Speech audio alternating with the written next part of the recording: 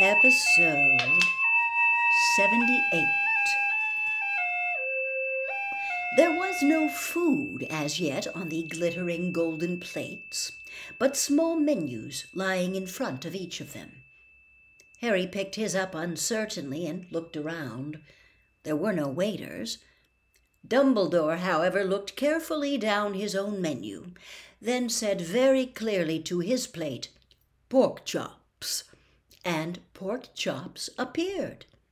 Getting the idea, the rest of the table placed their orders with their plates too.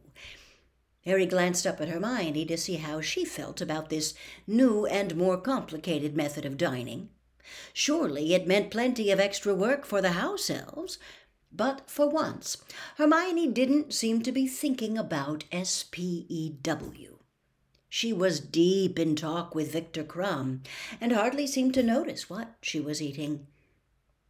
It now occurred to Harry that he had never actually heard Crumb speak before. But he was certainly talking now, and very enthusiastically at that. "Well, we have a castle also, not as big as this, nor as comfortable, I am thinking," he was telling Hermione. "We have just 4 floors, and the fires are lit only for magical purposes, but we have grounds larger even than these, though in winter we have very little daylight, so we are not enjoying them. But in summer we are flying every day over the lakes and the mountains." Now, Victor," said Karkaroff, with a laugh that didn't reach his cold eyes. "Don't go giving away anything else now, or your charming friend will know exactly where to find us." Dumbledore smiled, his eyes twinkling. "Igor, all this secrecy. One would almost think you didn't want visitors." "Well, Dumbledore," said Karkaroff, displaying his yellowing teeth to their fullest extent, "we are all protective of our private domains, are we not? Do we not jealously guard the halls of learning that we have been entrusted with? Are we not right to be proud that we alone know our school's secrets, and right to protect them?" "Oh, I would never dream of assuming I know all Hogwarts secrets, Igor," said Dumbledore amicably. "Only this morning, for instance, I took a wrong turning on the way to the bathroom, and found myself in a beautifully proportioned room I have never seen before, containing a really rather magnificent collection of chamber pots. When I went back to investigate more closely, I discovered that the room had vanished. But I must keep an eye out for it. Possibly it is only accessible at 5:30 in the morning, or it may only appear at the quarter moon, or when the seeker has an exceptionally full bladder." Harry snorted into his plate of goulash. Percy frowned, but Harry could have sworn Dumbledore had given him a very small wink. Meanwhile, Fleur Delacour was criticizing the Hogwarts decorations to Roger Davies. "This is nothing," she said dismissively, looking around at the sparkling walls of the great hall.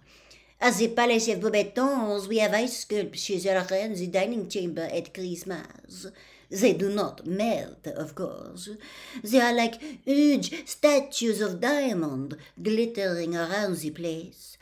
And the food is simply superb. And we have choirs of wood nymphs who serenade us as we eat. We have none of this ugly armor in the halls. And if a poltergeist ever entered at Beauxbatons, he would be expelled like that." She slapped her hand onto the table impatiently. Roger Davies was watching her talk with a very dazed look on his face, and he kept missing his mouth with his fork. Harry had the impression that Davies was too busy staring at Fleur to take in a word she was saying.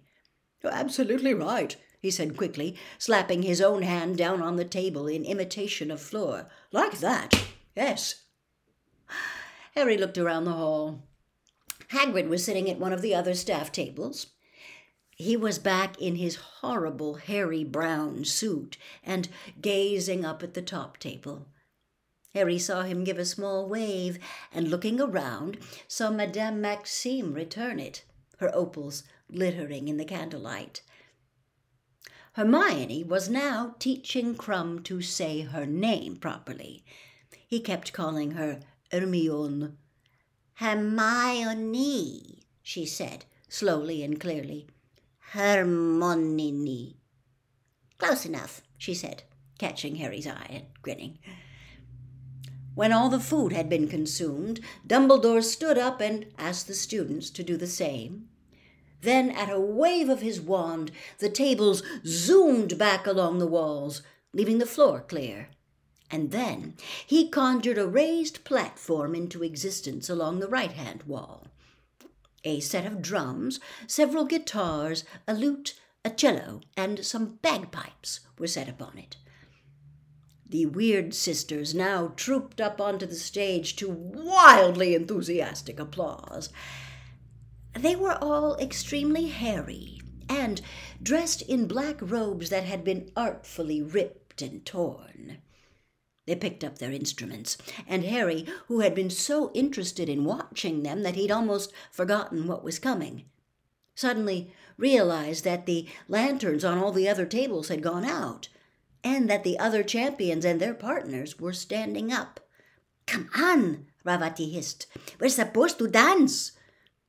Harry tripped over his dress robes as he stood up. The Weird Sisters struck up a slow, mournful tune. Harry walked into the brightly lit dance floor, carefully avoiding catching anyone's eye. He could see Seamus and Dean waving at him and sniggering.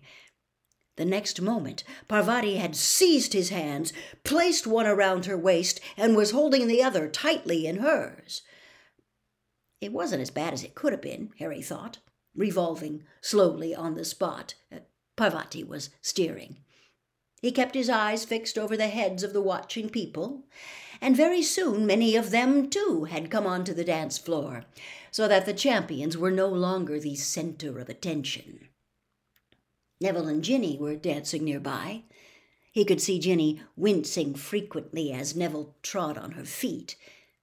And Dumbledore was waltzing with Madame Maxime.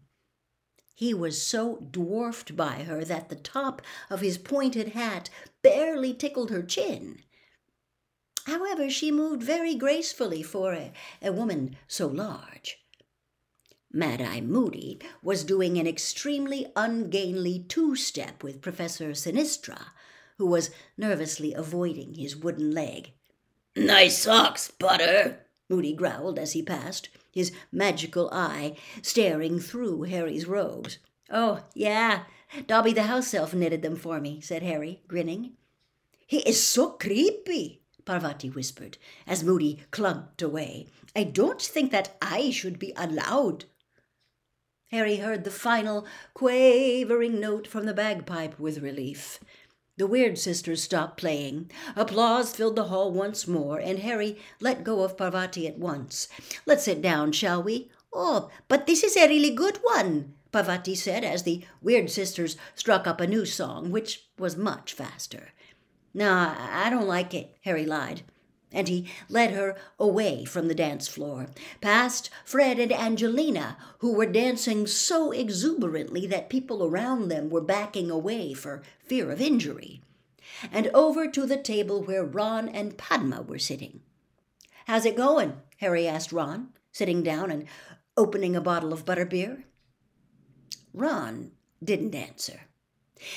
He was glaring at Hermione and Crumb, who were dancing nearby. Padma was sitting with her arms and legs crossed, one foot jiggling in time to the music. Every now and then she threw a disgruntled look at Ron, who was completely ignoring her. Parvati sat down on Harry's other side, crossed her arms and legs too, and within minutes was asked to dance by a boy from Beauxbatons. "You don't mind, do you, Harry?" Parvati said. "What?" said Harry, who was now watching Cho and Cedric. "Oh, never mind," snapped Parvati, and she went off with the boy from Beauxbatons. When the song ended, she did not return.